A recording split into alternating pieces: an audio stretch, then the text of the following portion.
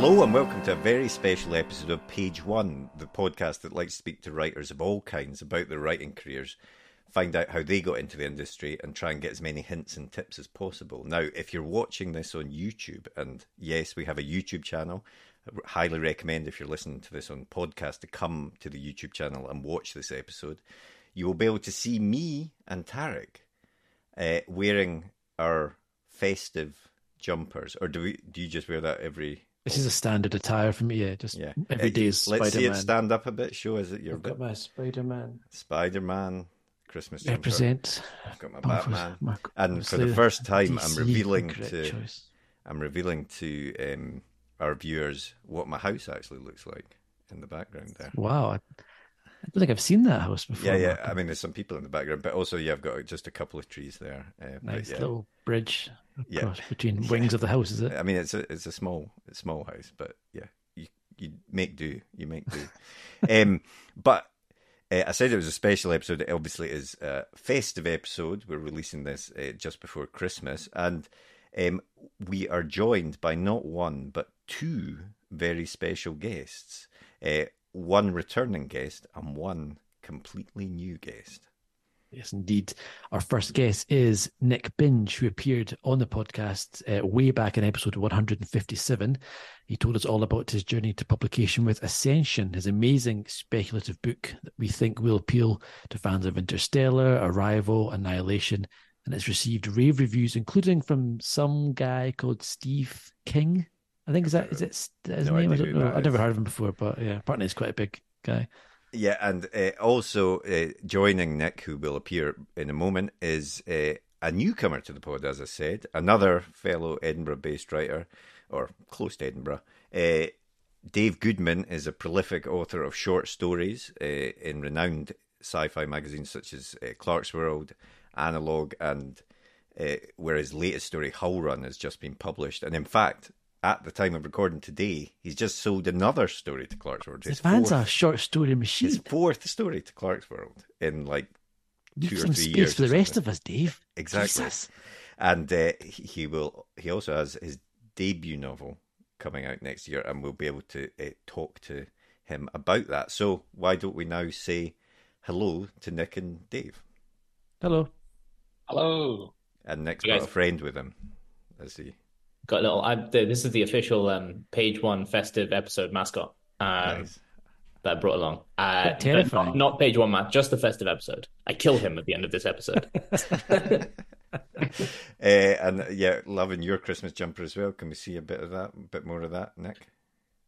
It's the Eye of Sauron. Oh, nice. Oh, excellent. We've all gone for movie comic themed Christmas jumpers. It's good. Yeah, I like it. Good work. I just have this extremely hot hat, which I'm going to take off actually, but it's okay because I have a virtual.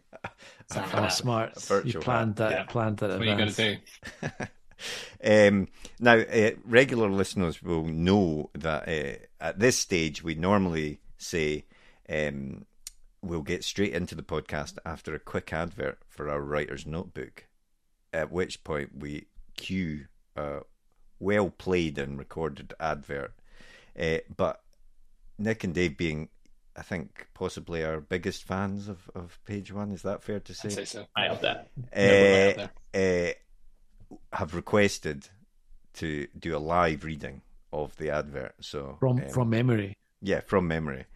So I'm going to hand it over to them now. Let's try and get on my like mid-90s movie trailer voice. Preparation. Don't do it, man. In a world. Yeah, in a world where there's a blank page. All right. The blank page.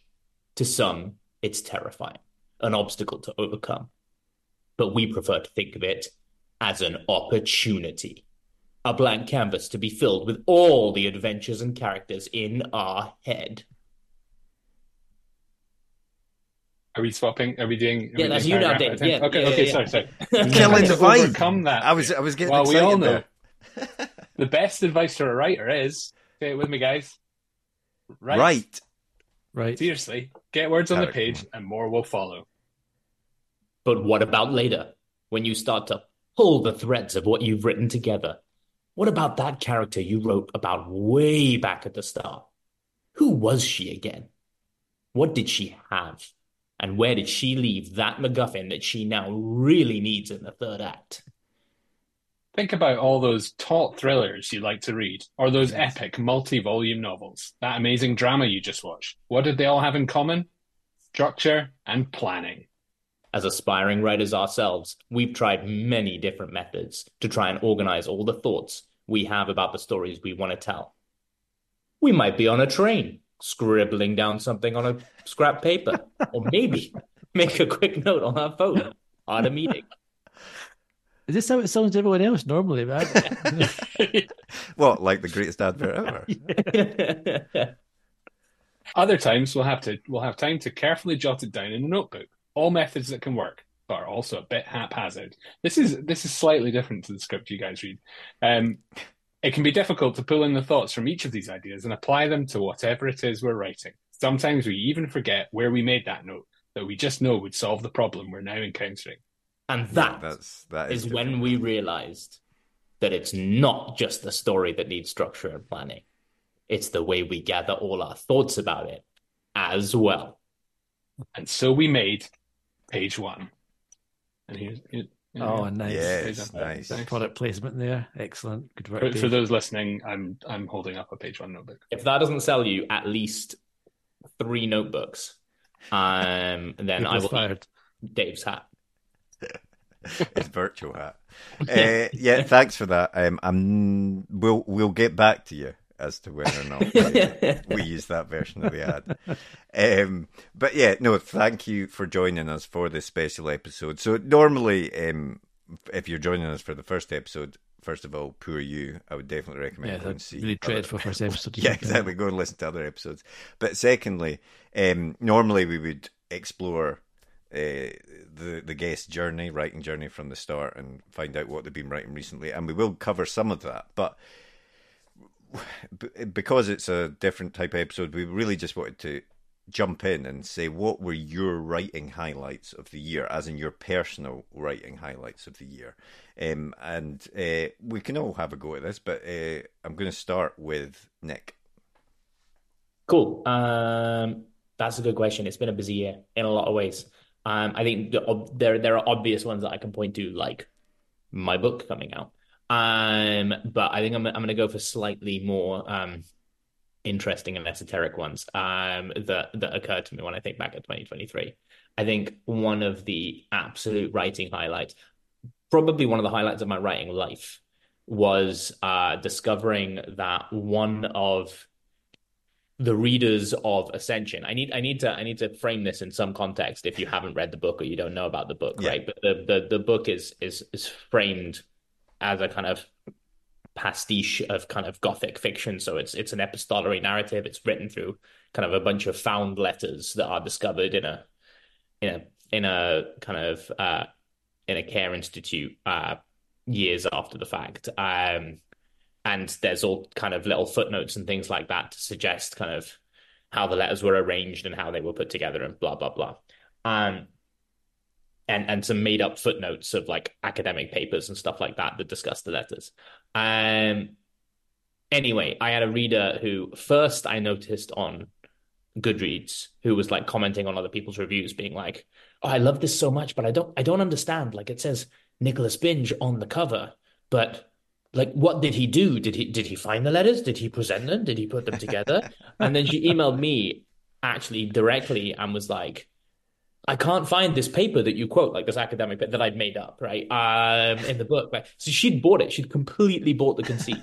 And she thought the letters were real. And Had you read the whole book? These letters include like all sorts of like weird time I think it's monsters. fair to say, yeah, exactly. By the end of the book, all sorts of weird shit has happened. So. Yeah, all sorts of weird shit is happening. So if nothing else, I commend her ability to suspend disbelief. Whatever universe she lives in, that she could openly accept all of that as being. Yeah, that's brilliant. I'm envious of her. But if nothing else, I was like, that is a writing achievement. I have written a book so preposterously ridiculous, and someone has bought it as real. So that was a highlight for me. I've been living off that for a while. Brilliant. And Dave, what about you? As I said at the start, I mean, yeah, let's with you at least, let's do a little bit more of a dive into since you've not been on the podcast before. As I said at the start, you've written lots of short stories. You've got a book coming out next year. Do you want to tell the listeners a little bit about your writing journey in a summation, in a small tiny, yeah, absolutely, yeah. So I've been writing since I was very small, primary school, really, and I kind of realized quite early on in life that it was a thing that I found easy that other people apparently didn't find all that easy, but that I would get praise from adults for doing. So I was like, brilliant, I'll do a bit more of that, and wrote little short stories, little 2 or 3 page short stories all the way through school, and then started writing longer ones when I got to university, and then I kind of wrote and submitted a few short stories in my early 20s, and then basically stopped because that was back in the day when you had to like literally post stuff to the other side of the world in a lot of cases and wait for a little slip of paper to come back with a rejection. Yeah. And I did that 3 or 4 times, got straight rejections, which is good because the stories were awful, and basically gave up and started writing novels instead. I wrote a NaNoWriMo novel in 2005, and then over the next sort of 10 years, I wrote about another 5 or 6 novels, but it was always very sort of up and down. I would write for 3 months and then not write for 6 months. And about 5 years ago, I started writing much more regularly, and I'd had lots of practice, but I hadn't ever submitted anything. I hadn't been querying my novel, hadn't gone into the query trenches at all. So it was kind of, it fit. If you were just looking at my career from the outside, you'd be like, wow, this guy came out of nowhere. But in reality, what I was doing is just sort of crouching in a cave, typing and not submitting anything, learning, but not really doing it in public in any way. So out of the gate, I was extremely fortunate to sell my first submitted story, like the first story that I submitted since 2005, was to Clarkesworld, and that sold. And then I sold 2 more, and I've sold the one I sold this morning. It's my 4th to Clarkesworld, and I sold 2 others to Analog as well, which has been fantastic. And 3 of those sales were this year as well. So this has been a bumper year for the short stories. Except they're not really short stories; they're sort of 8 to 10,000 word novelettes, which is like a tenth of a novel, which is actually quite a chunky bit of work, but it's good because you get to sort of do a bit more than you would in a sort of 3,000 word short story, but you're not having to write a whole novel. Yeah, time sink is a lot less, isn't it? Yeah, 100%. And I got agented at almost exactly the same time, like within 5 days of selling that first short story. I'd submitted my novel for the first time and I got an agent. So that was a heck of a week back in 2021. And I've been writing novels since then and writing more short stories and just kind of building on that initial success. And I was very, very happy to sell a novel in June of this year. Which hasn't been announced yet, so I can't tell you who it's with. I can't tell you the title, but I can tell you it's a spy thriller, and it's hopefully coming out towards the latter half of next year. And I can tell you that it's great. That's all I can say about it. But it's a fantastic book. Yeah, because I've not read it, but the concept of it, which I know, we've heard the pitch really off cool. air, and it is very good. Yeah, I was going to say as well. Obviously, we've got both of you on. We know you because we're on this in the same writing Discord and stuff, but you two as well have. We spoke a bit about this when you were on the podcast before, Nick. But you've got a small critique group that you're both part of, and it is. I think it's the most intensive critique group that I've ever heard of. Do you want to let people know how that works? Yeah, we so it's me and a few other people, some other names you might know, and notably in the UK, Shauna Lawless as well, who writes the Gale Song trilogy, who is amazing, and a few writers in the US as well who we've connected with, and it's quite a small group. It's what are we, 6, 7? Something like that. There's 8 of us in the server, and there's currently 5 or 6 of us writing. There's 5 or 6 of us currently writing. Actively, there's people because of life circumstances they're not writing at the moment, or kind of they dropped out of kind of for the time being of the kind of regular writing and critiquing. But essentially, there's five or six of us, and we meet.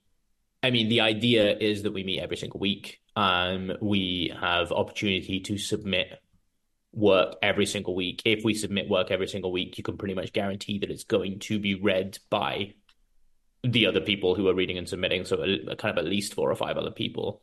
And that can be up to, sometimes it's a few thousand words, sometimes it's 5,000 words, sometimes it's up to 10,000 words. I almost dropped 17,000 words a few weeks back on the group in 1 week. That was a busy week. Yeah, that was a crazy week. So do you guys like drop stuff in as you're writing your book? Do you write you drop in what you've been written? Yeah. So what I think we all have slightly different processes. What I like to do is like as I'm writing a book, I'll write a chapter, I'll draft it a little bit, but like because I'm quite a discovery writer and I don't always know where I'm going, and I like to kind of firm that up early on. It's nice to kind of write something and then other people read it, and we don't really do the kind of like close line edit. Like I'm not expecting people to be like, correcting kind of phrasing and stuff like that. It's more the real benefit is having the meeting at the end of the week and we just bounce around ideas and people will be like, this characterization, that's not really landing or that's not really working. I'll be like, okay, what about this? And like some of the best moments will come out of sometimes I'll submit something and then for half an hour, the four other people in the group will be talking about it and bouncing ideas off each other. And I'm not saying anything for like 20 minutes. And I'm just sitting there taking notes, being like, that's a fucking great idea. That's a great idea as well. Like, and thinking about how I might want to integrate it. And a lot of the time, kind of people come up with stuff and I go, I don't say this, but I'm sure we all on some level go, nah, that's not a good idea. I'm not going to use that. That's rubbish. But like, it's just having the discussion, which is, it's become a hugely valuable part of my writing practice. So as intensive as it is, like it really helps me to kind of conceptualize and understand what's working and what's not working with how I'm writing. Yeah, I can see how that would be hugely helpful to, when you're actually in the process of writing to, like I'm currently in the middle of writing my one and I've definitely hit a bit in the middle where I'm trying to work things out. So if you were able to bounce, with people that have read the story, so you're not having to explain it in a bad way, which is what I normally do. So they've actually read it. That you're then getting their feedback and ideas for how it can progress. And like you say, Nick, maybe none of them will be right, but even that discussion might help you decide how to proceed it. Yeah, definitely. It almost always does, and it's interesting because logistically, so I have founded and run a couple of other writing workshops that were kind of classic Milford style workshops where the whole group reads one piece of work and then you sit around in a circle and every person has their say and kind of classic Milford, the author is not supposed to respond until the end, and it done badly, it can feel basically like a hazing ritual, and it can be really quite unpleasant. Whereas this is a much more logistically efficient process because everyone submits their stuff, everyone reads, everyone comments, and we're talking in those comments, as Nick says, occasionally if you see a typo, you'll fix it, but you're commenting on places where you lose interest or you get bored or you're confused or you're just not sure about something or you're not buying the motivations of a character or whatever it is. And then the reader, the person who submitted that piece of work gets all these comments over the course of the week, and they're able to start working on them immediately if they want to, but then they can take a bunch of notes. And then that means our meeting is not like this ritualized sit around in a circle type thing. It's more like the author then comes into the workshop and says, I wanted you to expand on that point you made, and we have a discussion, and it's very fast and very efficient, and we can normally get through 4 or 5 people's work at most in a hour to hour and a half long meeting, and it's brilliant. I don't tend to submit quite as hot off the press as Nick does. Like he'll drop a chapter every week, whereas I tend to sort of write 2 or 3 chapters ahead and then drop them kind of with a bit of a lag. Just because I like to get far enough ahead in the story that I'm not sort of changing direction based on comments I got Yeah. last week, sort of thing. Because to me, that feels like it would interfere too much with the way that I write. And I tend to drop short stories or novelettes just as fully finished projects. I'm just like, here you go, here's 10,000 words to read. But as long as you don't take the mick and like continually drop 15,000 word chapters on the group, I've done that once. Yeah, totally. You can work your way through a novel. You can get a whole novel through this group in sort of 12 to 15 weeks, which is not possible in any other sort of workshop format that I know. And just as a group, we're very close knit. The American contingent all came over for Nick's launch, and we had a fantastic time in Scotland. And yeah, I basically bullied my way in because Nick was asking for beta readers for a piece of work, and I like dropped all my sort of creepy gun knowledge on him. I'm not a gun guy, just to be clear, but I just happen to know a lot about guns. Don't ask me why, but that's what they all say, Dave. Yeah, exactly. But I just was like, I can help you with your gun stuff and your technical stuff and all the other stuff that is error filled in this story. And then he kept talking about this workshop, and I was like, can I maybe join? Can you and he proposed me as a new member, and I joined, and it's been absolutely fantastic. Do you have to go through some sort of hazing ritual to join? There's a lot of gifts. There's a lot of in jokes. Yeah, it's a lot of good chat. Yeah, but and the sacrificing of the goat as well. But, yeah. Yes, yeah. Well, we do that that goes without saying. That's not part. That's not part of the group. Yeah, that's just fun, Marco. All right, sorry. No, the very specific the gun chat that brought Dave in was in a novella that I wrote, which I may have just sold, but I'm not really allowed to talk about. But it was a novella that I wrote where, as Dave will know, certainly when I'm drafting for the first time and I get caught up in my ideas and I'm getting excited about the plot, I fly very much by the seat of my pants when it comes to any kind of research. Like I when I'm in the flow of writing, I very rarely stop to double check whether something is accurate. I'll just kind of go, yeah, this sounds about right. Yeah. And then on redrafts, I'll go and I'll try and double check things. But sometimes I'll miss things because I just don't know, right? And I don't know anything at all about guns. Like the only stuff I know about guns is from watching like cop shows on TV and stuff like that, the occasional mention of things. And I don't even watch that much kind of military-based stuff or read that much military-based stuff. So I think I had a character who had assassinated another character. It was near the opening of the book from across a room with a rifle, had like sniped him or something like that, or shot them with a rifle. And I just put down like a random gun in there, like this. I think you Googled cool sniper rifle. And I think I just Googled cool rifle or something like that. And Dave was reading it and was like, this is an anti-tank gun. Like, if you shot a person with this, they would just explode into red mist. Like, you wouldn't even have a body. I was like, oh, okay, let's probably not use that then. Yeah. I mean, that could gun still stuff. work, yeah. But that is the stuff that people pick up on, because I had in my first book, I had a revolver with a safety, and someone wrote in and was like, what the fuck, there's no such thing as a safety on a revolver, you stupid twat. Like, this is the point when I gave up reading, and I was like, right. I mean, so it's something people pick up on. I was just trying to help, Derek. I will say, I will relate a hack that I think I got from Cory Doctorow. I think I heard him talking about this on a podcast or in one of his articles. Basically, whenever he needs to write gun stuff, he always adds the word customized. Oh, nice. So you'll be like a customized Glock 17 or whatever. And as a result, all the gun enthusiasts will be like, "Oh, I wonder what the customization is," and they'll be like, "Well, it seemed to have some sort of double safety switch, so it can't be," So they just get lost in that little rabbit hole trying to work out what the customization is, and you get off scot-free. So, nice little hint for you there. Especially if you're writing crime fiction, useful. Well, you told me that years ago. I've got a customized or maybe a modified rifle in that novella now because of that tip. I've thrown it in there. Well, I did say this was a slightly unusual episode in the structure, and Tarek, I'm going to ask you now for your writing highlights. You weren't even prepared for this. Jesus Christ! Right, okay. I think for me, going to Harrogate this year was for the first time. Was pretty awesome. I really enjoyed that. I wasn't on a panel or anything, just kind of went down. Harrogate, And just for people that so don't know. of course, yeah, it's a writing festival, and it's one of the biggest writing festivals in the UK, and it runs over a weekend in June or July, and they get loads of big names there, and it's really cool.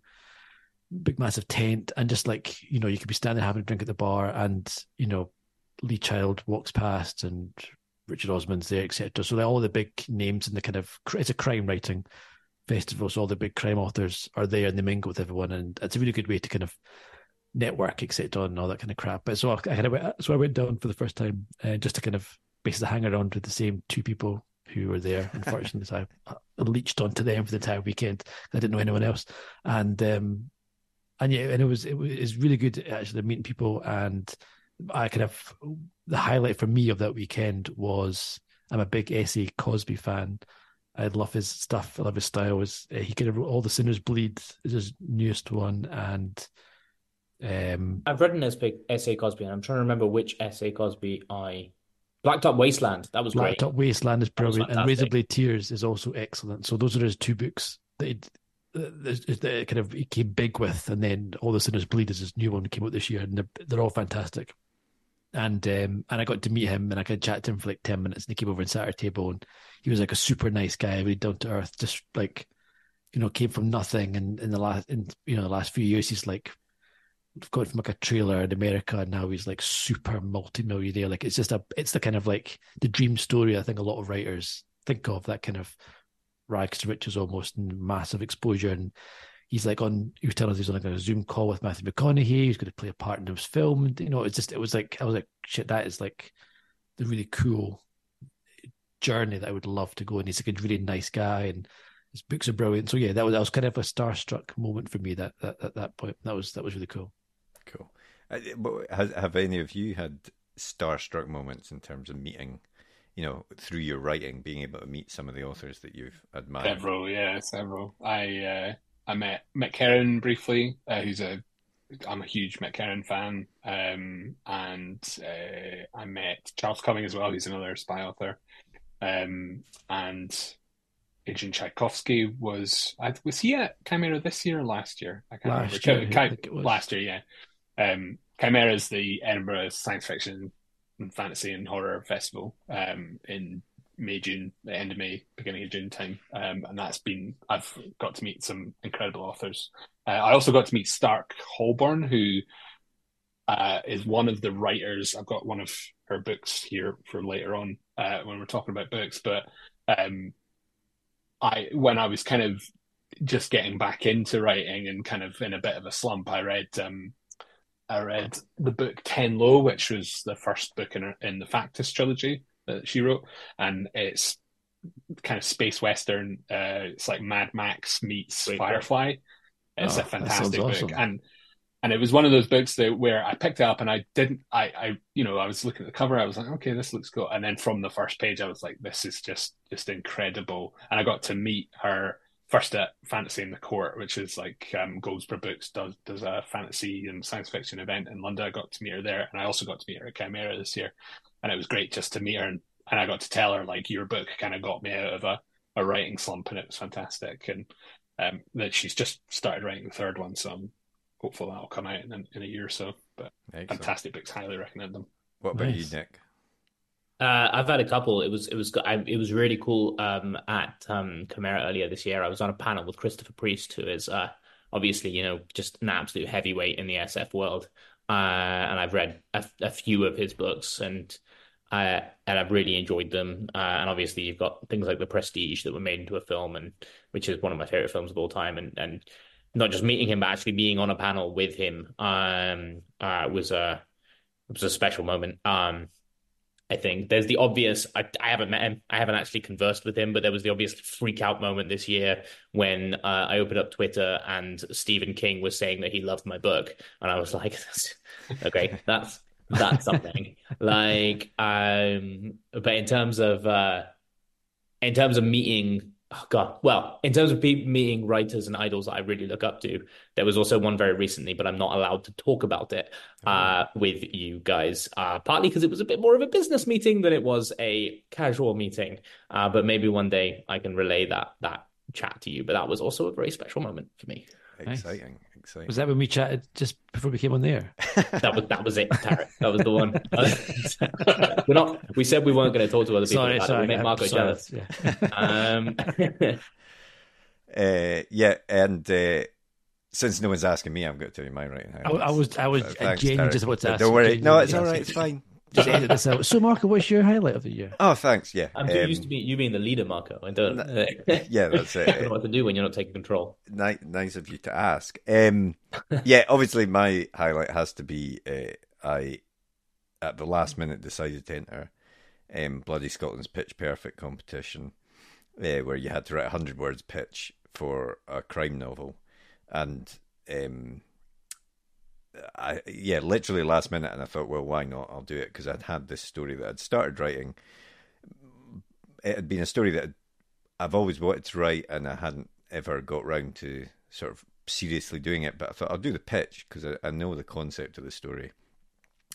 And I was selected in the final of that. There were 8 or 9 of us, I think, in the final, and I was out of a pretty big short. Yeah, it was 90 people, wasn't there? Yeah, so yeah. There was a reasonable amount of people entered, and then so that meant at Bloody Scotland I had to stand up and deliver my pitch, a 2-minute pitch of the book to a live audience, and the sort of panel was, including us, including you, sitting there watching doing it. Dave and Tarek were there, exactly. And it left already.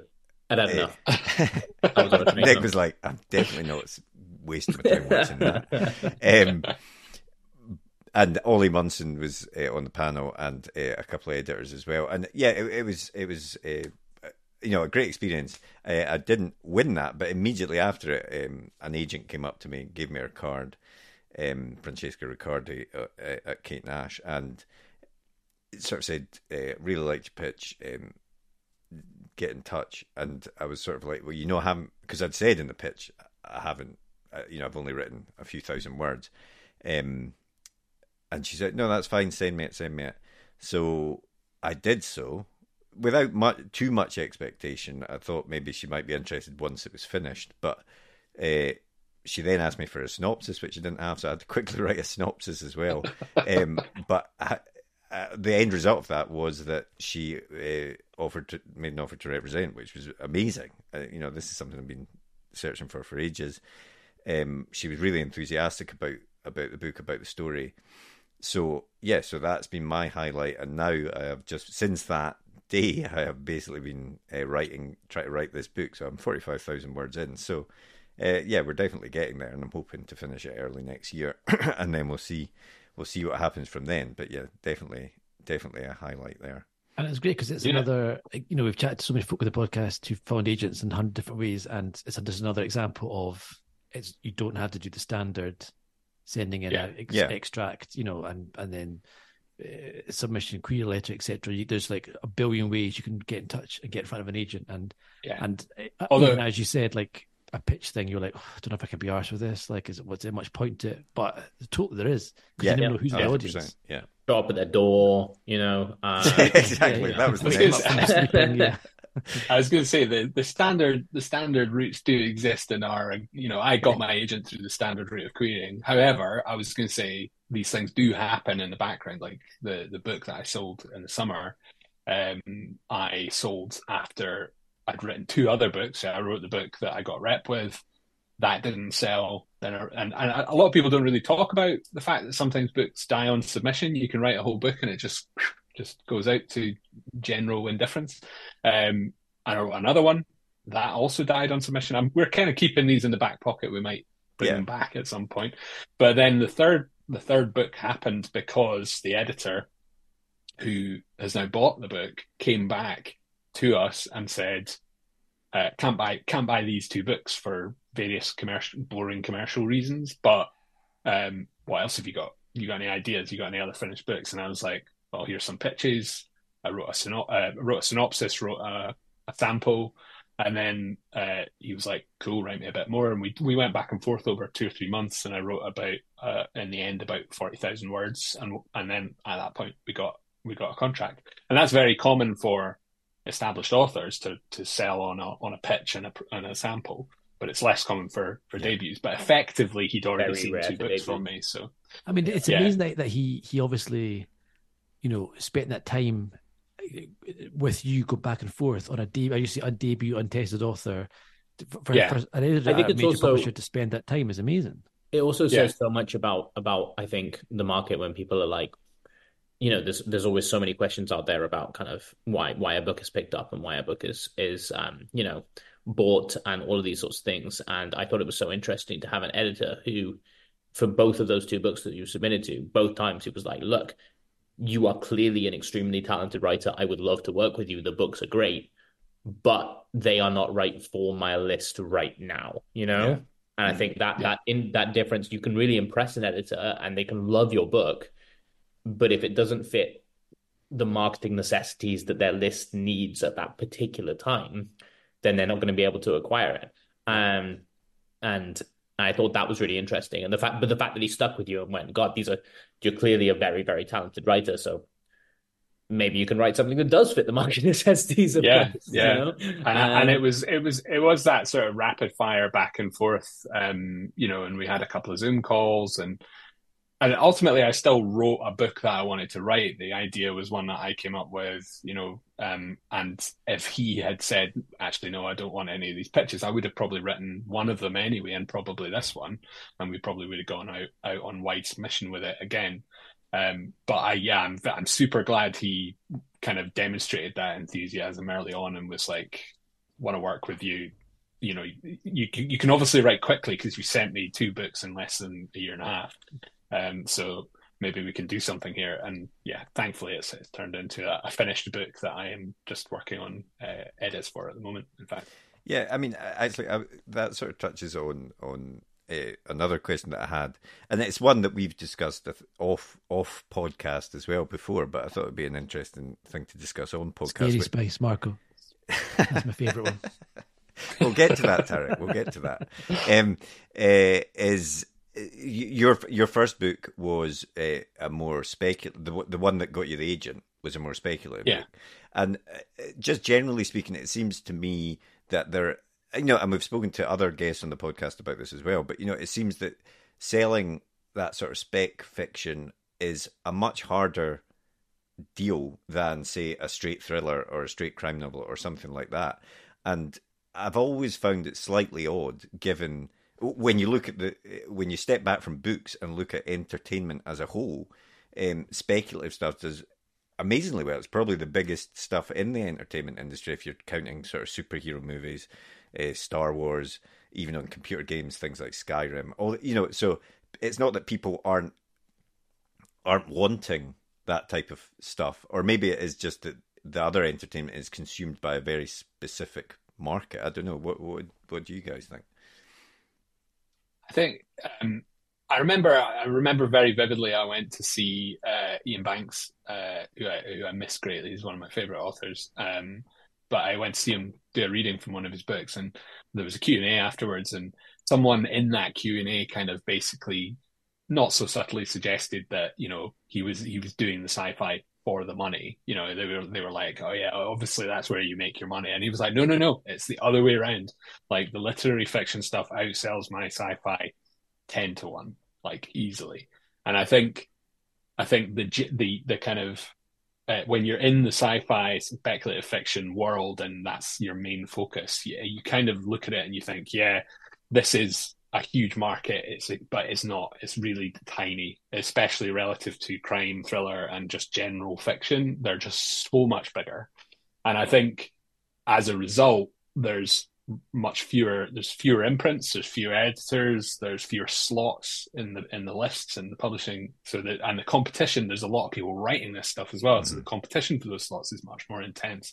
And I think that as a result, you need to have something really special to get one of those slots. And I'm not saying that you don't need to have something special for other genres, not at all, but I think that there are more opportunities, and as a result, you can potentially hit more editors and get more opportunities to kind of get it in front of people who might be able to buy it. And then there's just so many more imprints with so many different business models and so much bigger lists as well. So I also think that speculative stories in film and TV that are really popular don't quite match up to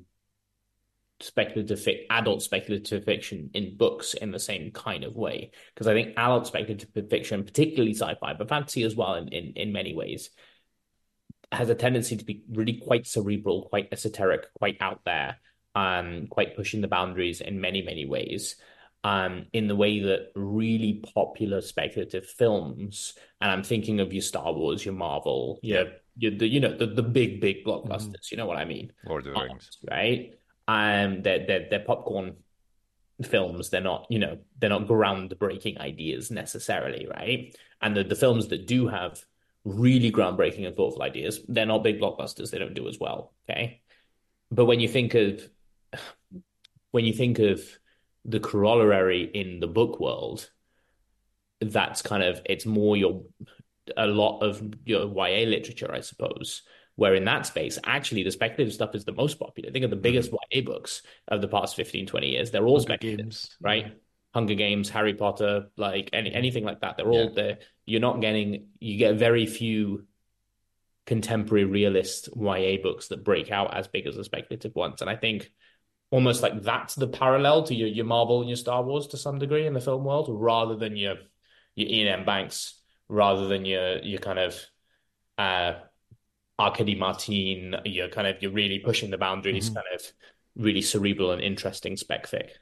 I also wonder if you get more interesting spec film stuff in the TV world as opposed to the film world, because I'm thinking of stuff like Severance or like Silo or Foundation or whatever, that Silo's a book, but so is Foundation, before maybe they're better examples. But like Severance is like for anyone who's not seen it, is a kind of a concept of like your work-life balance is literally severed, and so when you go to work, you don't remember your home life and vice versa. And it is one of the best TV shows I saw every year was it came out, and it's super speculative and super sci-fi, wide, crazy concept. And I don't know if that would have been made into a film or not. It seems a kind of film that I would imagine would be a kind of like indie movie, low budget, maybe wouldn't be massive, but on a TV show, it's maybe given it a chance to breathe. And although, I suppose there are, but I suppose there's exceptions to everything. But something like Interstellar, Arrival, things like that, where big names get involved to help. Hits. Everything Everywhere All at Once is obviously the other. Yeah, exactly. That cleaned up at the Oscars, and that's very bonkers, pushing the boundaries spec work in so many different ways. Well, I mean, we have talked around this stuff, but because it's a sort of end of year thing, I did also want to ask you a bit about sort of, everyone puts out things with lists and things like that, but I did want to ask what your sort of books of the year were this year. So the best books you've read. It doesn't need to be necessarily a book that was published this year, just books that you've read this year that you really enjoyed. I don't know, let's start with Dave. Sure. I knew this question was coming because normally when people ask me this, I just go completely blank. Like books? Books? What are books? So I made a little stack, and I'm going to go through them quite quickly. Oh, nice. Go through them quickly. So, and there's a bit of it. It's a bit you of a. You can see these on variety, YouTube, our YouTube channel. I'll say again. In fact, I might just quickly. I will say the names. I'm not just going to sort of slideshow them up, but I will turn off my virtual background so that. Hang on, was that fake? Weird. Oh yeah. Did you not realize? Right.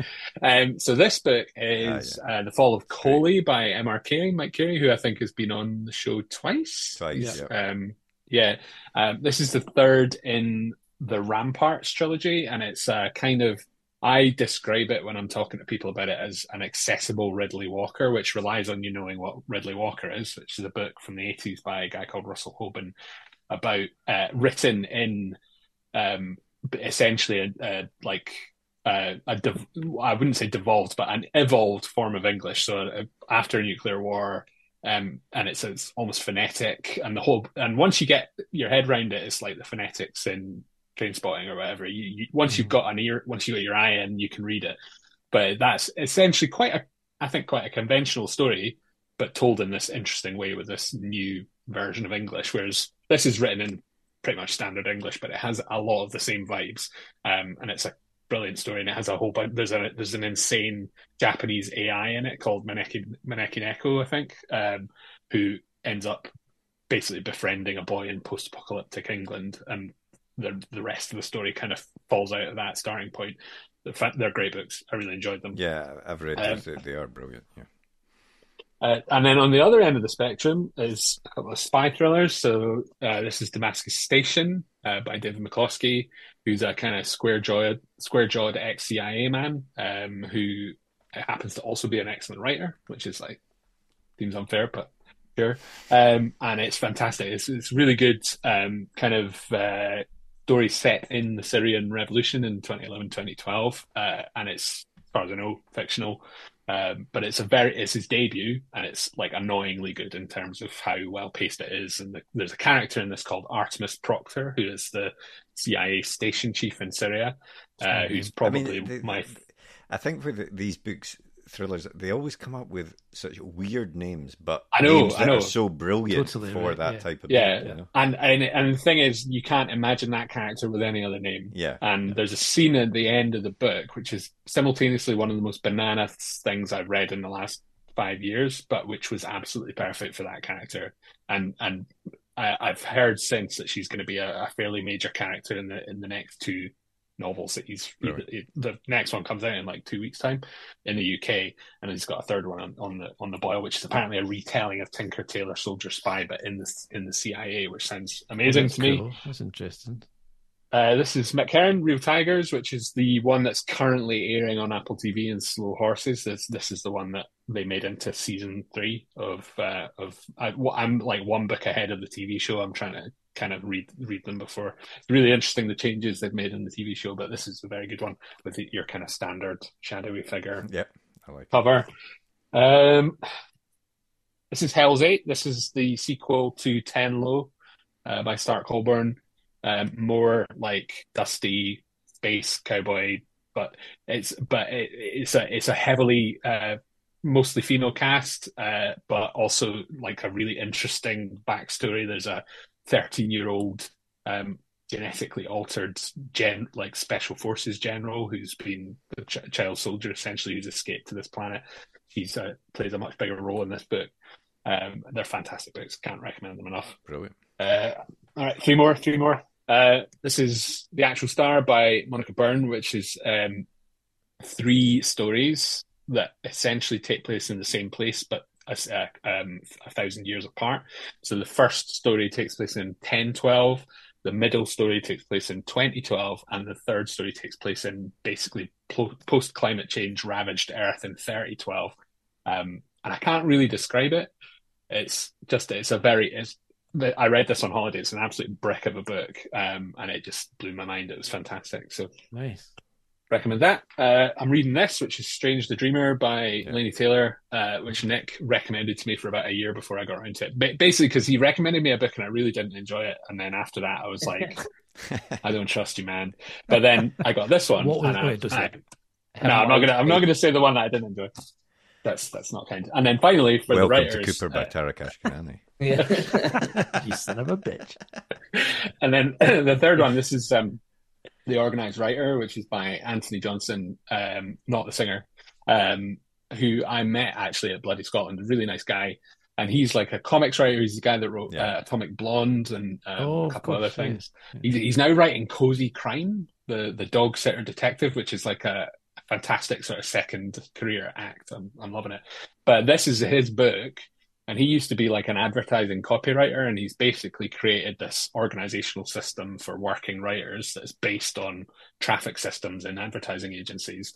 And some bits of it might be overkill for some writers, but the idea of like how you organize your work and how you organize things, and the idea that it doesn't have to be chaos and you can organize things in a way that makes it easier for you to actually do the creative work is it's pretty cool. It's a great book. I take it he's got a chapter in there on using page 1, the writer's notebook. I think this book may predate your notebook, Okay. but I'll be in the second in the yeah, I'm edition. second sorry to edition, say, yeah. I'm sure it'll be in the second edition. Sure it will. What That's about me. you, Nick? I'm not prepared enough to have a litany of books to wave in front of your face, unfortunately. But I've read a ton of books this year, and a ton of fantastic books. So actually whittling it down to just a few was difficult. But I'm gonna start with ones that were actually released this year, that I think that were really special for me. I read Titanium Noir by Nick Harkaway at the beginning of the year, which I thought was fantastic. Um, for anyone, Harkaway is such an interesting writer, and I've read more Harkaway since and before, and he's he's got this ability, which is really interesting because now for those who don't know who Nick Harkaway is, he's kind of a spec fic writer who's done some straight crime stuff Yeah. under a pseudonym, but he's also John le Carré's son, as well, and he's actually now taking on the mantle of writing a John le Carré book, Yeah, so interesting. coming up next, which is really interesting because in my mind, he is such a different writer to his dad. They're both fantastic, right? But they're both very, very different. So I'm going to be really interested to see how that goes. And he's a writer who all his works are so fundamentally different. Like they're in different genres, they do different things, and yet there's something so Harkaway about all of them. There's something that brings them all together. And Titanium Noir is usually his books are big chunks. Some like Nomon are absolutely huge, but most of them are pretty hefty, right? And Titanium Noir is this short little novella, really, that's very much this pastiche of a kind of noir detective book, but in a futuristic sci-fi world with these giant titans and all sorts of crazy stuff going on. And it just absolutely engaging from start to end, like some wonderful, very Harkaway, ridiculous scenes that, like, as I'm reading them, I think a lesser writer could not pull off this scene. Like it would just, if another writer tried to do it, it would be silly, but you've somehow made it cool, which always impresses me. And so I really, really enjoyed Titanium Noir. The big chunk one that I loved this year, which I recommended to you, Marco, and you have read, is James Islington's The Will of the Many, which is a wonderful fantasy book. I'm very picky about fantasy these days. I always try and pick up more fantasy books. I read loads of fantasy when I was a kid, and I'm going to be completely honest to say I put down more than I finish. I DNF more than 50% of fantasy books that I pick up, and so it takes something that's doing something.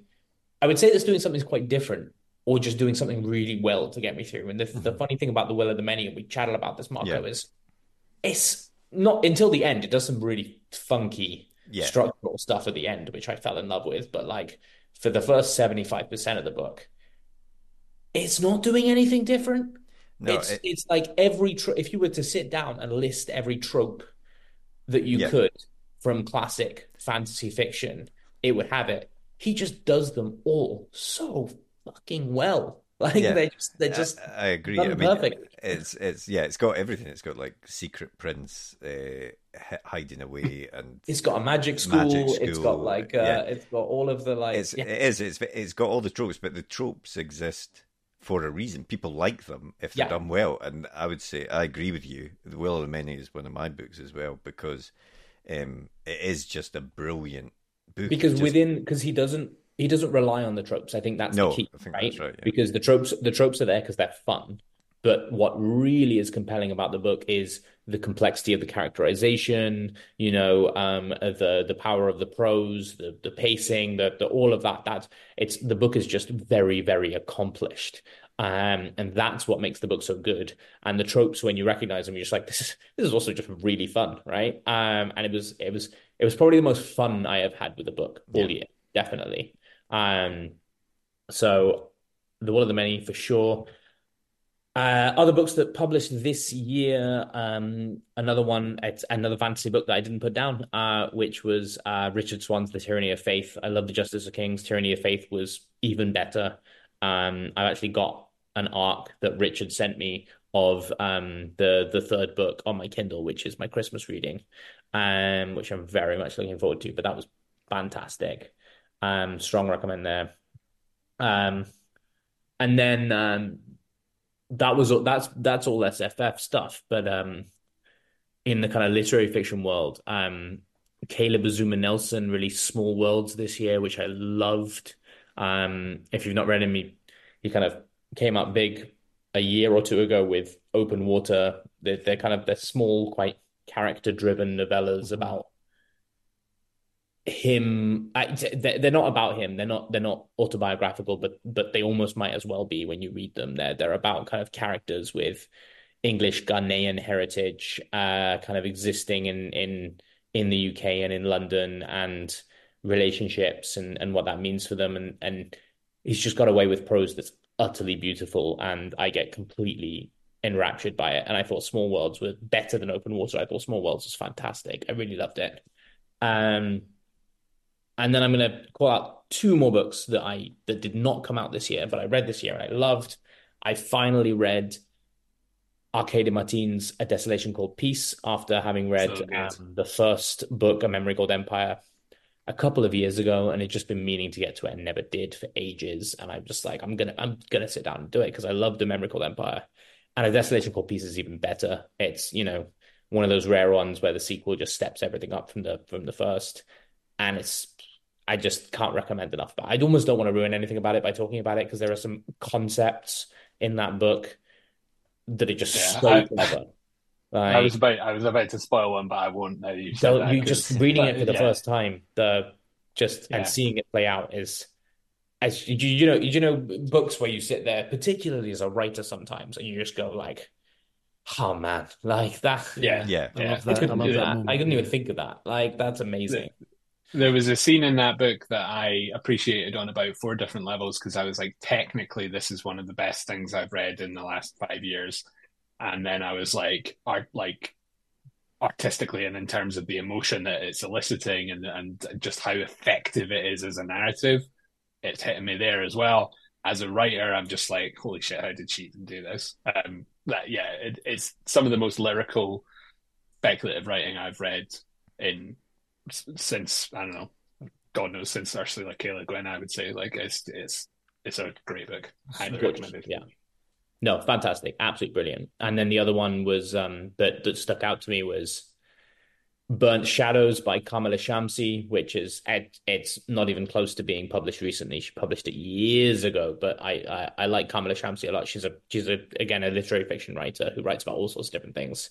I got into her through reading her book Home Fire, which was wonderful. And Burnt Shadows is basically it's about a lot of things, but it's about essentially the fallout of the bombing of Nagasaki, and how that impacts world events all the way to the breakup of India and Pakistan, and kind of things happening in the US and how it impacts kind of characters all across the globe.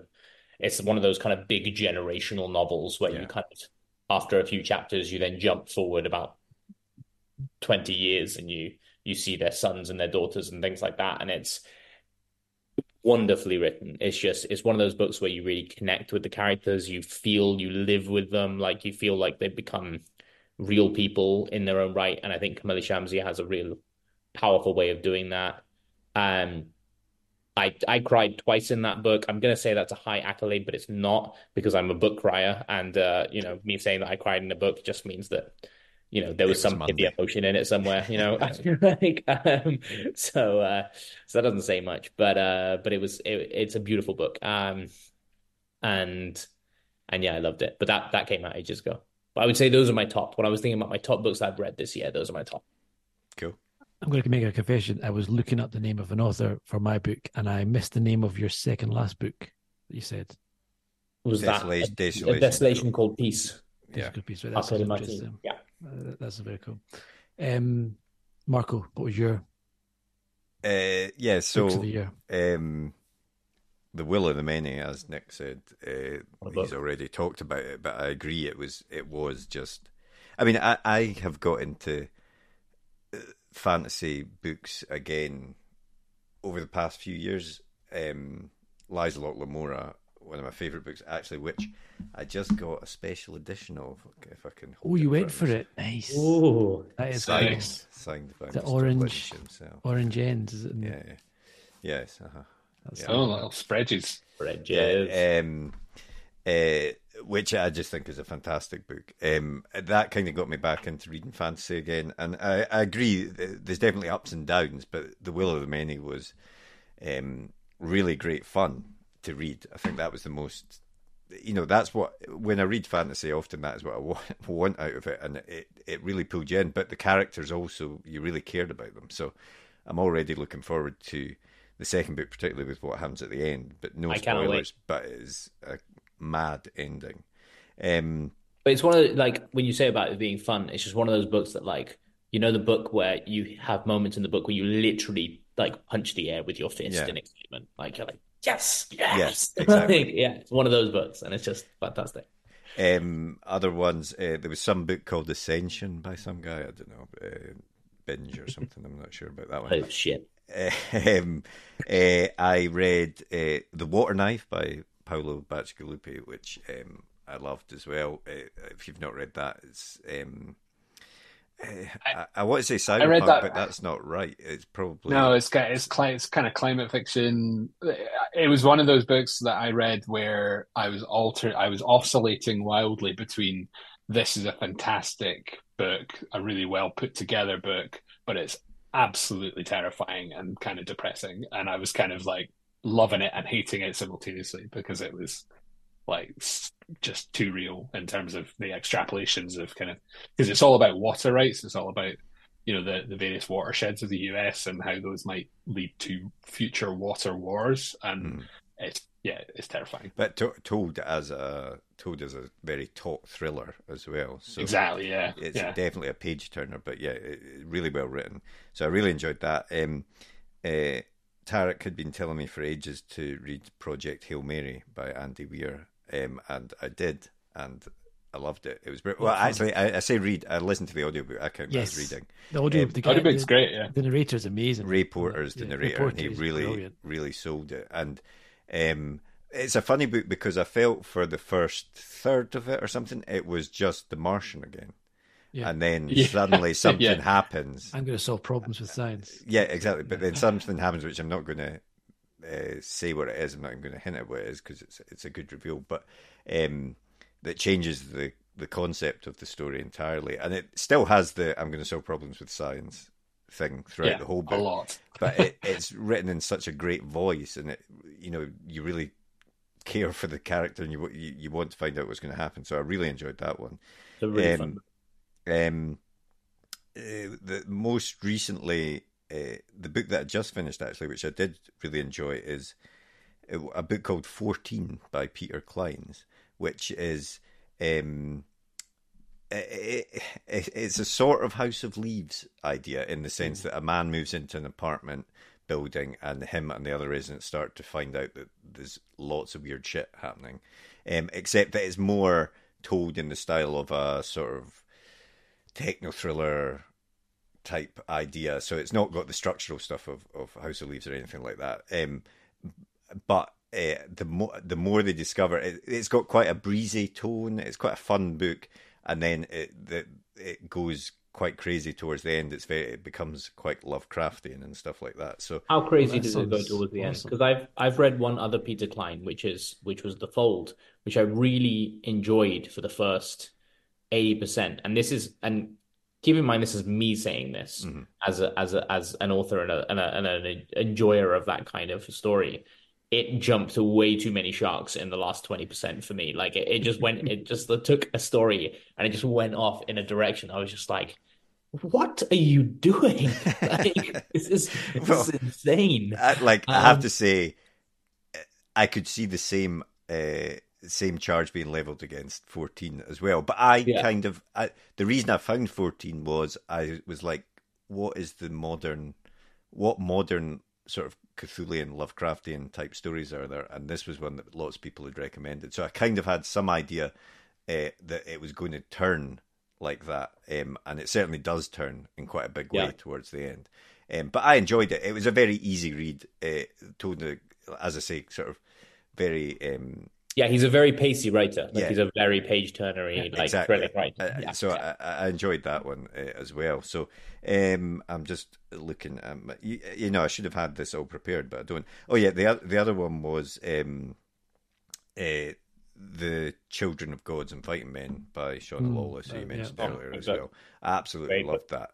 I've not read the second book yet, but I'm definitely going to. Also fantastic. I've had the privilege loved of being in the critique group of reading the third book already, which is not even out yet. And Same. I'm just gonna put it out there and say that each one is better than the last. The third book is absolutely amazing. Like she steps it up every single time. Oh, nice. Third book is my favorite of the three. Easy. Excellent. I look forward to Can it. I barge in with one last recommendation? I forgot about it. So audiobook particularly. So I was listening to a podcast. Sorry, guys, not your podcast. I think it There's more was. than Hang on. that. Dave has left the podcast. We've lost you, Dave. I think it was Writer's Routine, but it might have been another one called The Real Writing Process. They're both All right, great. you don't need to say the name of the other podcast. Go Sorry. Anyway, there was a We'll writer put called it Bethany Clift, who was on, and she wrote a book called Last One at the Party, which I think is the first book I've read that is very obviously like a lockdown novel, like written in lockdown, just full of the fear and the uncertainty of the first year of the pandemic. But it's a post-apocalyptic novel written in the aftermath of a second pandemic called 6DM, which means 6 days maximum, Right. which is how long you survive after catching it. And it's got like a 99.9999%. Yeah, it's brutal. But the audio book is probably one of the best audio adaptations, or it's not really, it's a straight audio book, but the whole book is epistolary. It's supposed to be tape transcripts, and there's kind of background sound effects, and there's one amazing. sequence I where love she you goes, she puts on a hazmat suit and goes into a hospital that's full of dead bodies, and there's thousands of rats in there, and it was genuinely, I was out on an evening walk and I was like, this is terrifying. It's just incredibly good. But the whole book as well is intercuts between her life before the pandemic and then, and all the things that she was unsatisfied with in that life, and then her life after the pandemic and how she kind of gradually comes to terms with who she used to be and who she is now, being literally the only person left alive. And it's a great book. I can't recommend it enough. What's that one called, Dave? It's called Last One at the Party by That Bethany sounds Clift. excellent. And the audio version sounds, yeah. Audio version is particularly awesome. It's really great. Cool. Nice. And Tarek, Nice. what about you? So, what did I read this year that I would recommend? I'm going to start with a real spec book, which is called There Is No Antimemetic Division by a writer called Quantum, QNTM. Presume you pronounce it Quantum. And it's a kind of, it's I have it here. I I'm don't know if you going guys to have go read get it while you speak about it. Oh yes, it's quite a thin book. It is absolutely fantastic. It's like the SCP Foundation, which I've not really read much of, but it's the kind of wiki collaborative writing project, and it's very much that kind of weird fiction. That's it there, Marcus got it. Yeah, it's a very kind of that weird fiction, annihilation type stories. Annihilation's, I guess, quite a punch to the churn, became big, but it's that kind of like crazy horror-y science fiction fantasy mashup. And Control, the video game, is very much like a kind of homage to the SCP Foundation. And so I think so this book is is set in this universe where there's like a kind of company or a bureau that like investigates strange occurrences, kind of like the X-Files or Fringe or Control. But the imagination is just amazing. Like the opening story is which I won't spoil it, but it's almost like kind of mini stories that all feed into a bigger narrative. And the opening story is a woman who goes for a job interview, and then it turns out that she's actually the boss, and there's a monster that eats people's memories in the room with them, and it's so everyone's forgetting what's going on. And it's like the way it reveals stuff is just, every time I read a story, I was like, I cannot believe this guy's still got this imagination to come up with this more and more and more crazy stuff that was just... Is it kind of like a collection of shorts then? It is, yeah. So they're all shorts, but they all kind of feed into a bigger narrative, but they're all kind of like independent little stories, and folk pop up in one and then come in another story in a totally different fashion that is made clear, and it's all time jumpy. It's one of the most imaginatively. Can I borrow that book from you, Marco, next time I see you? Yeah. I will. That sounds absolutely brilliant. like it could not be more up my blast street. through it in like a weekend. It's really short. I've not actually read it yet, but it's quite short. So I'm going to read it over the Christmas holidays. Yeah, have you read Lena by the same author? No, I've not read any other of his stuff. So they have stuff on their website. They have some free to read short fiction, and Lena is one that is it's kind of written as if it's like essentially a Wikipedia article, but it's about Acevedo, which is the first executable image of a human brain, and it's all about. Oh, you sent me this. I've read this. Yeah. Yeah, it's fantastic, and that's the same guy. It's same person. Same person. I don't know their gender, but they're fantastic stories. Nice. And they've got a bunch of other stuff on their website as well. Oh, I have to check that out because I thought that was absolutely phenomenal. Another book I read more kind of literary would be Looking Glass Sound by Katrina Ward. I'm a big Katrina Ward fan. Obviously, she kind of, for me, broke in with The Last House on Needless Street, and then Sundial was the next one that I read, which I thought was even better. And this one was just mental. Like it starts off as a kind of it seems like a fairly straightforward kind of small coastal town serial killer. Through the kids are kind of telling the story, and then it keeps pulling back the focus more and more and more, and it changes and changes and changes. And by the time you get to the end, it's like you're actually struggling to keep in your head how all these different like perspectives are fitting together. It's like it becomes something completely different by the end, and it's crazy imaginative. I don't know how she came up with it or wrote it or tracked it type thing, but it starts off as one thing, and then it's a masterclass in like nesting narratives inside. Yeah, right, exactly. Narratives narratives. Like it's just it's and there's really one point there's like four. It's almost like an Inception. There's like four different. It's like a story within a story within a story, and you're kind of keeping track of what it's nuts. Keeping track of what like just the timeline of the story, what's going on, but also like where the truth is, like which story is true, who's lying to you, which are fictional, which have been made up, and they're all like it changes every chapter. Like I thought it was phenomenal. I also read, for a straight up crime novel, I would recommend All the Sinners Bleed, S.A. Cosby. I mentioned that at the start. Just a really, really good, gritty, like noir-y, small town crime thriller, which is like I love that stuff, and that really clicked. And then the last one, which I would recommend, it came out I think a year or two ago now, is Sea of Tranquility by Emily St. John Mandel, which I really loved. And I mean, I'd read Station 11, and it's very similar to Station 11, that kind of...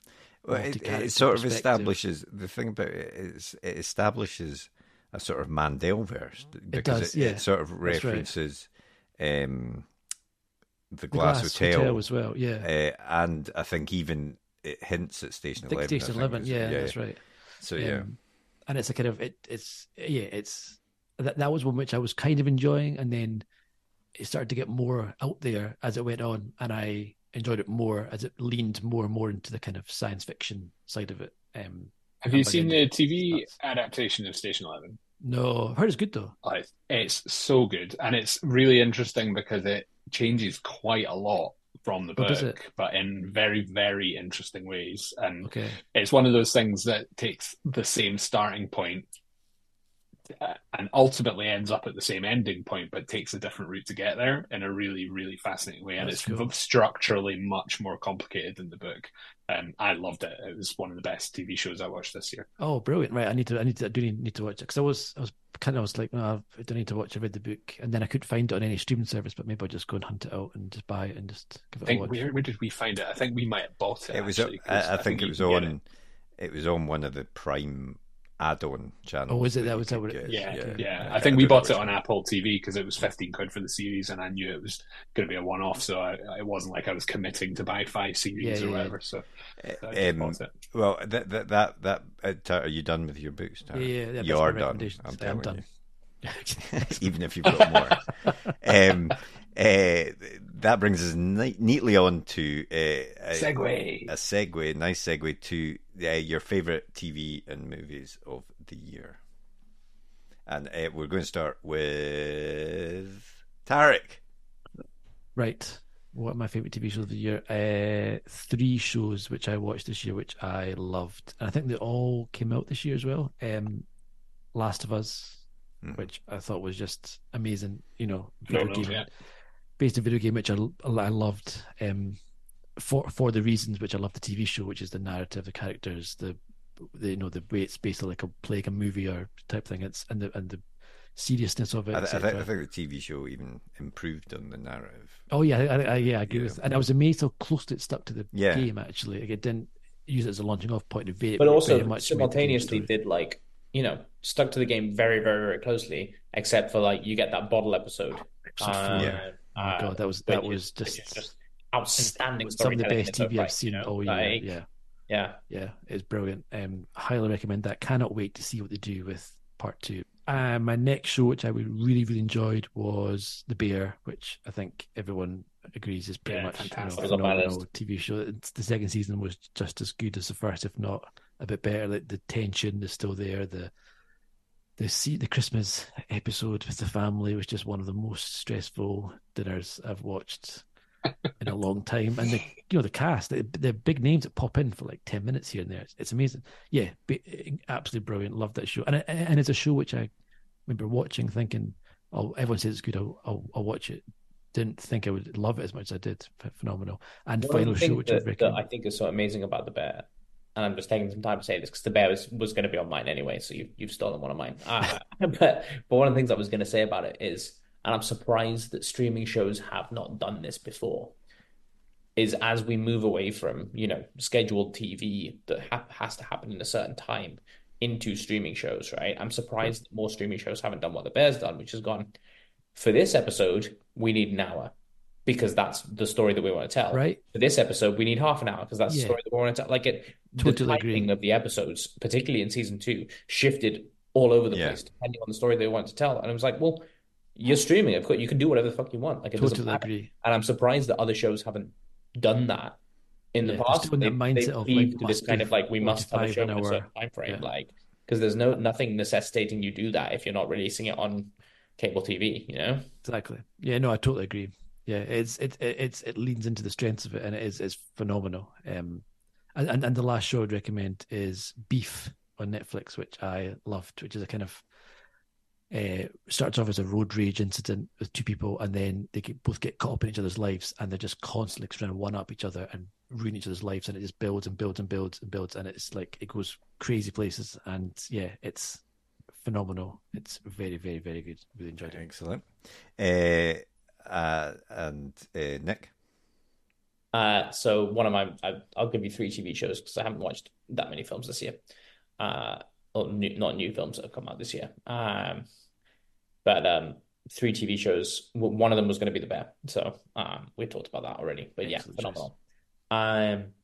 Another one, which was a comedy, and usually I'm not.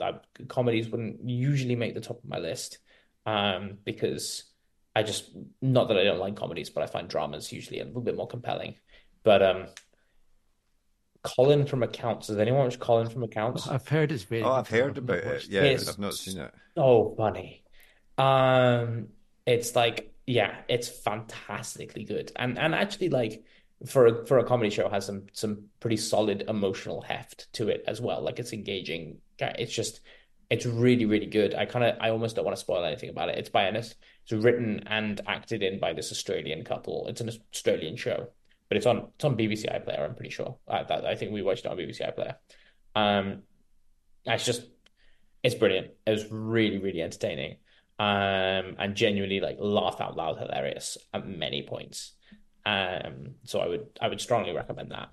And then the other one, which we only got into this year, but has been coming out for a while, and the 3rd season just finished this year, just came out in 2023, is Warrior, which is this is a show that they keep. I mean, one of the things that they put at the beginning of every episode was based on the writings of Bruce Lee, supposedly. But I think they've kind of they've gone quite far away from that now. They've watched the first season. Yeah. But the concept, I think, was initially a show that Bruce Lee wanted to make back in the day, which is set in a 1870s California, about Chinese immigrants and Irish immigrants and kind of the establishment of California and all of the tensions in between that. And it's essentially a mix between the best kind of Bruce Lee style martial arts films that you can imagine with a cowboy western in that kind of 1870s America, together with really compelling characters with really interesting storylines, and just like obviously with the mix of those two things, some really cool action scenes as well at the same time, and like just consistently entertaining over 3 seasons. Really, really enjoyed it. Really loved it. Nice. Yeah, I'll jump to me because I think Dave's having connection issues just now. Yeah, so I should have prepared this more because I can't actually think of very many things that I've watched this year. But I'm going to say, I don't even know if it was this year, but the Boys, I've enjoyed it a lot. In a time of superhero fatigue, I think that still stands up because it is so totally irreverent and just sort of flying in the face of the other superhero stuff that's out there just now. So I've heard the spin-off, the teen spin-off is actually surprisingly good. Yeah, very good. Yeah, which surprised me because it looked dreadful from the trailer. I was like, I didn't watch it because it looked terrible, but it's apparently really good. I don't know. Yeah, no, I will definitely end up watching that one. The other one, Last of Us, you've already talked about. Loved that. And I'm very, very late to the party on this one, but we just watched season 1 of True Detective, which I absolutely loved. The only thing about it that slightly disappointed me was at the very, very end. I felt it didn't drop the ball by any means. It was still good, but I felt it could have leaned in more to the weird stuff and really, weird enough. Yeah. It felt like it was going down a kind of spec, but then it's not, and that which is fine. But I was kind of like, personally, I would have liked it. Leaning in more into the weird stuff for sure. Yeah, I read a comment probably on Reddit that said it would have been really good if True Detective had each season of True Detective had these really grounded crime stories, but that all had some sort of cult around them, and that's kind of what So the weird stuff was a real thing that was going on in the background, kind of a thing. Not necessarily that the characters would find, but it would be there would be the speculative stuff. Yeah, I like the thought of that a lot. Yeah. And the only, the trouble is, I generally, the only things I can think that I watch is what I watch when I sit down to dinner with the girls. So things Modern Family, which is brilliant. I love Modern Family. Family's a great show. So very quick from me on that topic. Dave, what about you? I've got a few. I'll start with a film. So The Creator, I enjoyed despite itself. It's a funny film. It's everybody that I have heard talk about it has said pretty much exactly that. Like, it's good, but I didn't enjoy it. I enjoyed it, but I didn't. It's funny. It's like it's a film that's simultaneously too long, because there's a bunch of setup that's really slow moving, and it only really gets going narratively in the last third, and it's also too short, because the ending feels really rushed and choppy. But it's got some absolutely gorgeous visuals. It has that kind of that visual shorthand that I would describe as like scratched paint punk, lots of sort of real looking robots and real looking depths and stuff like that. And it's got some fantastic world building and some really interesting stuff. It's also got some really dodgy world building that's a bit like, I'm not sure that works. But I loved it on the big screen. And I think if you have a very large TV, it's probably worth checking out when it shows up on streaming. So yeah, that was good. On Netflix, I really enjoyed Blue Eye Samurai recently, which for me was the sort of 2023 Arcane animation that really grabbed me and surprised me in the same way that Arcane did a couple of years ago, and that it kind of massively transcended the pitch. You read the pitch, you read the pitch for Arcane, and it was like based on League of Legends, and you were like, well, whatever. And then it vastly kind of transcended that starting point.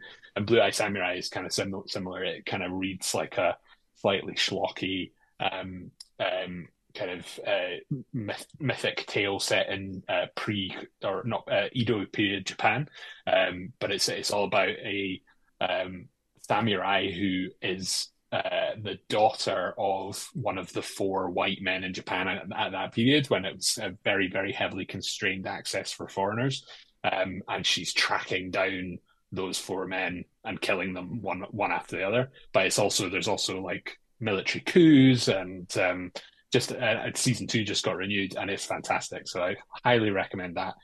Just some of the most stunning visuals, amazing characters. It's great. It's great. Really enjoyed Slow Horses, obviously, because I love the books, and I think the TV adaptation is probably one of the best set of castings that I've ever seen, to the point that like the actors from the TV show have fully taken over from the characters in my head when I'm reading the books, in a good way. Like I don't feel bad about it. Andor, I loved. Oh my god, I loved that's Andor. good. That should be in my. Was that this year? I don't know. Was that this year? I think it was this year. Early. It was maybe early this year. Maybe I thought late. Andor was one of those shows that I was watching it. I was like, I almost think I would like this more if it wasn't set in the Star Wars universe. Like it was, and I think one of the really interesting things about it as a show is that it's, I think, one of the first kind of Disney Star Wars shows that's written by a single writer instead of a writer's room.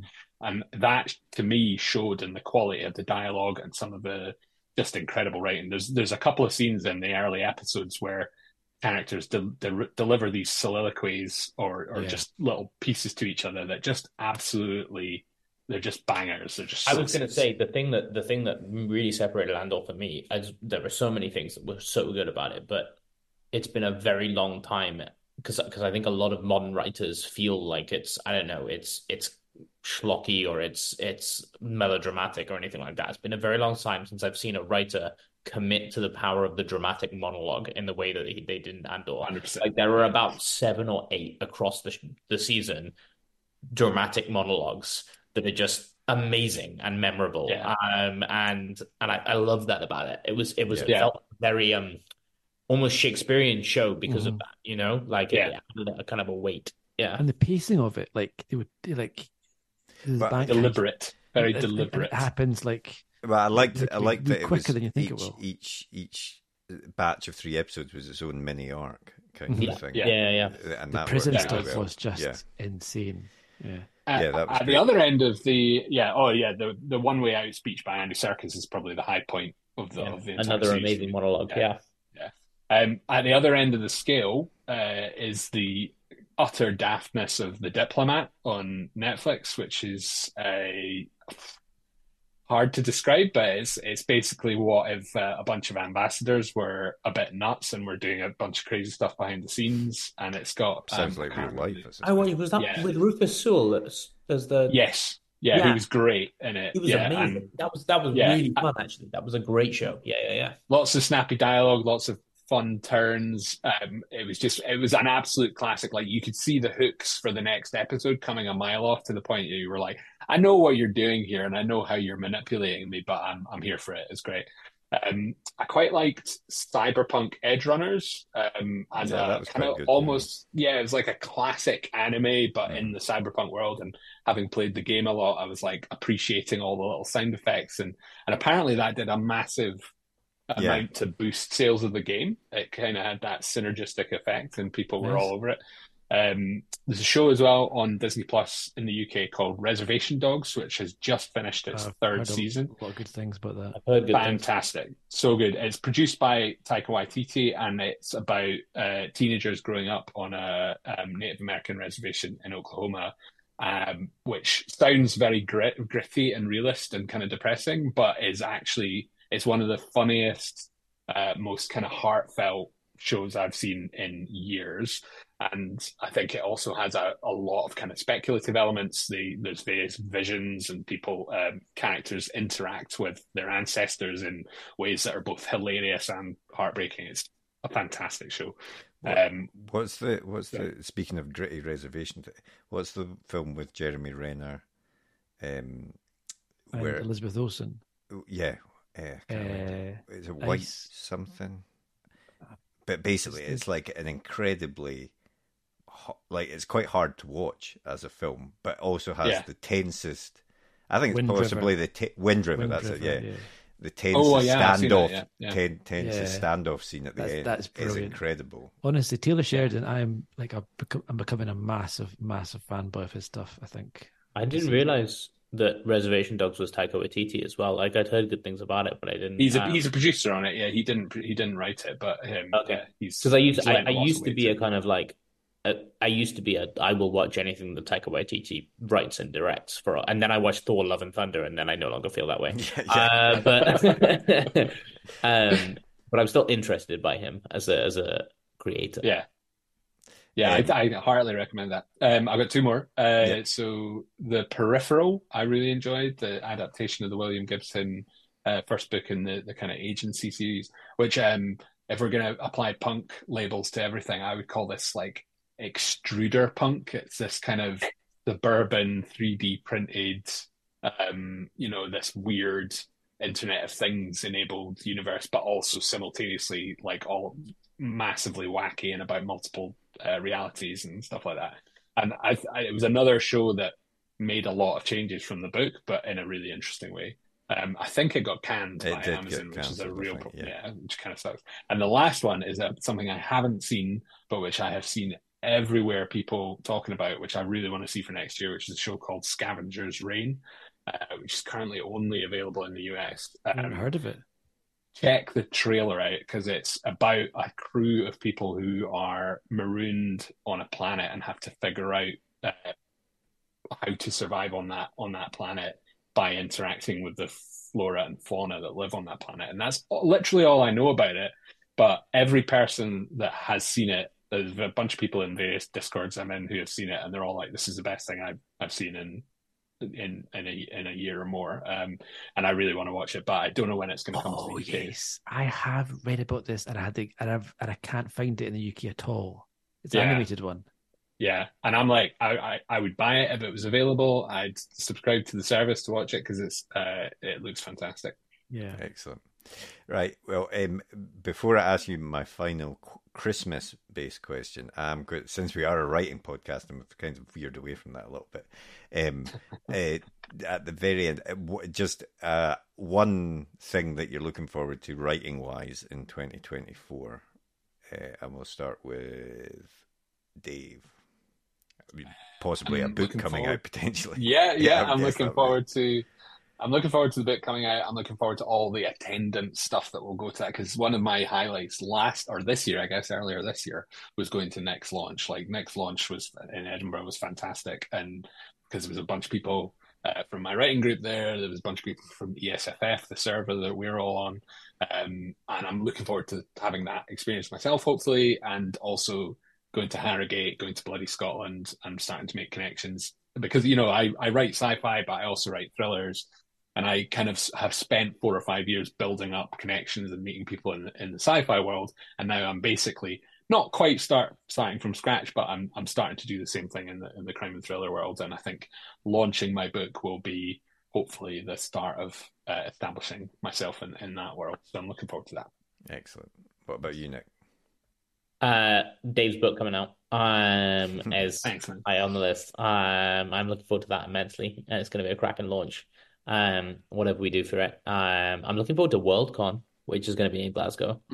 Of course. Shit. Which is going to be in the summer. So that's it's going to be my first Worldcon. And I'm looking forward to it immensely. Yeah, I'm looking forward to some things to do with my writing as well. Some things that I can't really talk about that I'm looking forward to, but some that possibly my next book coming out. We haven't got a strict pub date yet, but it's either going to be end of 2024 or beginning of 2025. So it might be in the next year, but if not, it'll be very shortly afterwards. The book's with editors at the moment. We're on a kind of editing schedule, like we're working through it, but when the exact pub date falls has not been set 100% in stone yet.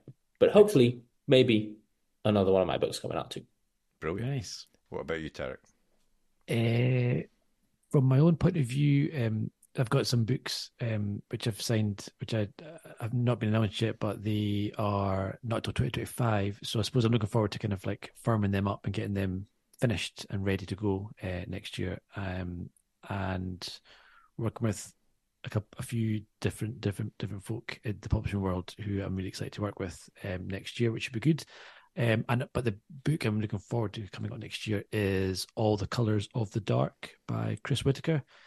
Oh yeah, I like his stuff a lot. Yeah, I really loved We Begin at the End, which came out a couple of years ago now. I think. That was a great book. I thought it was absolutely phenomenal. And apparently, All the Colors of the Dark is like super dark and emotional and just meant to be a really good like kind of serial killerish. I think I've not read it, so I don't know, but it's meant to be awesome, and I'm very much looking forward to reading that. I think it's out in March next year. Excellent. What you, Marco? What's your finishing this book? That's my that's hopefully going to be my highlight, or it will be my low light when I fail to do so. But I'm 45,000 words down, so you'll be hopefully fine, I'll get there. Yeah, no, finishing that and then seeing what happens with it. As Dave said, these things sometimes don't end up going anywhere, but it's all part of the process, and it'll be exciting. You have to believe, though, man. With every book that goes out, you have to believe, even if it doesn't. You gotta. I mean, it's the greatest book ever written, so no doubts whatsoever.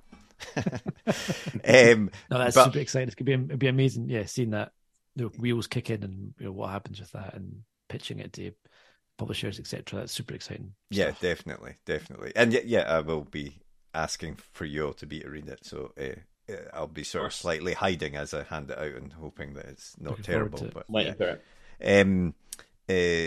But last thing I wanted to ask you, and I did warn you all about this, so I hope you all have an answer. Your favourite Christmas movie? Oh, yes. So we will start with Nick. Mine is, so I actually don't like a lot of Christmas movies. So The Grinch, it depends on the I love Christmas, as you can tell by my many accoutrements and my elf. Yeah, so it depends what you define as a Christmas movie. Like there are some things which have been, you call Die Hard a Christmas movie. It's not really about Christmas. That happens at Christmas time, but it kind of is. So my favorite Christmas movie is absolutely Trading Places, nice. Which is a wonderful movie. I've not seen that for years, actually. I must but apparently, and I don't know if you can speak to this, Marco, I've only discovered this relatively recently, and I've loved the movie for years, but apparently it's got a real massive cult following in Italy at Christmas.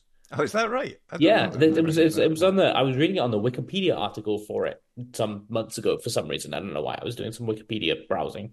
And it was saying that apparently there's this huge thing where Italians watch Trading Places on Christmas Eve.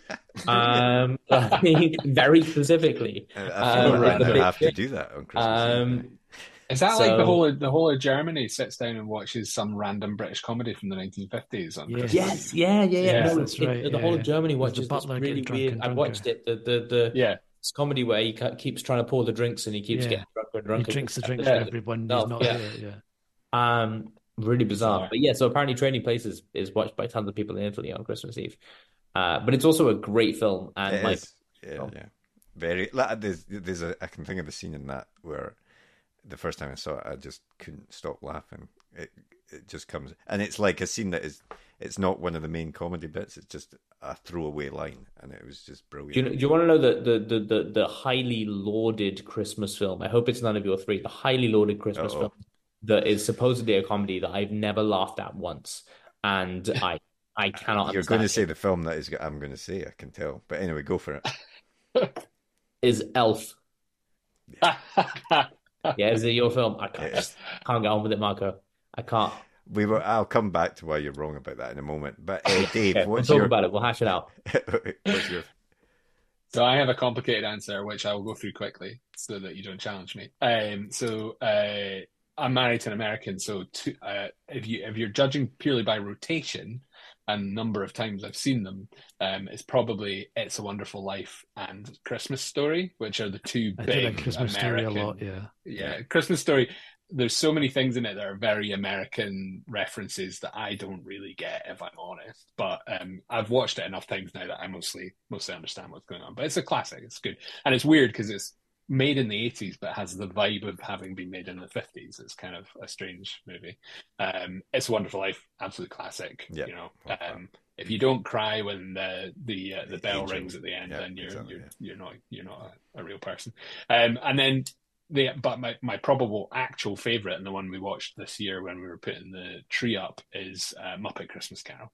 Oh my God. Only Phenomenal you know, choice. and the best part about it is that Michael Caine plays the entire movie completely straight. Yeah. Yes. He's surrounded by Yes. Muppets. Totally agree. You know, he just plays it right down the line. He's like, I'm going to treat this like Shakespeare, and it's fantastic. Two very, very quick anecdotes. That my son is now 5, and my daughter's 3. I'm watching, obviously, Muppets Christmas Carol is perfect Christmas film for that, and just having for most of December, my son going around the house going, "We're Marley and Marley," woo! Just like constantly around the house. It's been very entertaining, but it made me discover that there's actually a very large contingent of people out there who their first exposure to A Christmas Carol is the Muppets Christmas Carol. And then they later in life read A Christmas Carol and they realize that Jacob Marley was, of course, only one person and not 2 people. And it blows their mind. This is a big thing that happens to a lot of people where they realize that the Marley brothers were entirely a Muppet creation. Yep. It's You went to see fantastic. the live show of that with like the orchestra last Christmas in Usher Hall, and it was amazing. And they'd found a cut of the film with that song reinserted, which made my Christmas, because it's always annoyed me they cut that song out, because I'm going to get a big rant about this, because they reference it at the end, because the song they cut out is called When Love Is Gone, and the song at the end, which they keep in, is called When Love Is Found, and it makes no sense to keep in the final song without the original song that it's referencing. It does, yeah. Blows my That's mind. annoying. Anyway. That's annoying. And I've got one tiny bonus recommendation, which is very quickly. Yeah. Sorry, it's called Klaus on Netflix. Oh, that's great. Yeah. That's Klaus. Hilarious, beautiful animation, Christmassy without being overly Christmassy about it. It's great. Fantastic. Tarek. Okay, very quickly, my Christmas movie of greatest of all time. You can take your It's Wonderful Life and stick it. It's Jingle All the Way with Arnold Schwarzenegger. Genuinely fucking love this film. I know it's crap, but I absolutely love it. Like, I'm a massive Arnie fan, and I watch it every Christmas, and it's just so stupid, and I can't get enough of it. I just love it. Well, yeah, I mean, I almost went for that, to be honest, Eric. It's high up there for me. You bring up another thing, which is Christmas films also become films that you will always watch at this time of year. And when, Lord of the Rings trilogy is a big. I associate that with Christmas. Did they come out around? It came Christmas? out at Christmas. Yeah, like, it was the. But certainly, I've watched more than one Christmas. We've sat down and watched them all, and extended edition.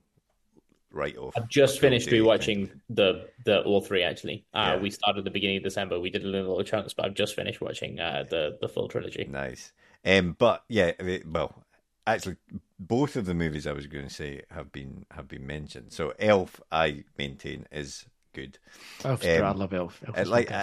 I have to say, I'm a big Will Ferrell. Early Will Ferrell fan. I like Will Ferrell as well. I love Anchorman. I think it's hilarious. It's something about Elf that just the comedy doesn't. I quite like his interaction with James Caan as the angry dad, just getting more and more frustrated. So yeah, I enjoy that one. I was going to say, feeling which Klaus is it's relatively new, but it's sort of Santa the origin story, I guess. But again, that's a film. At the end of it, at the very last line, always brings tears to my eyes as well. So it's it is just a lovely. It's funny, but heartfelt.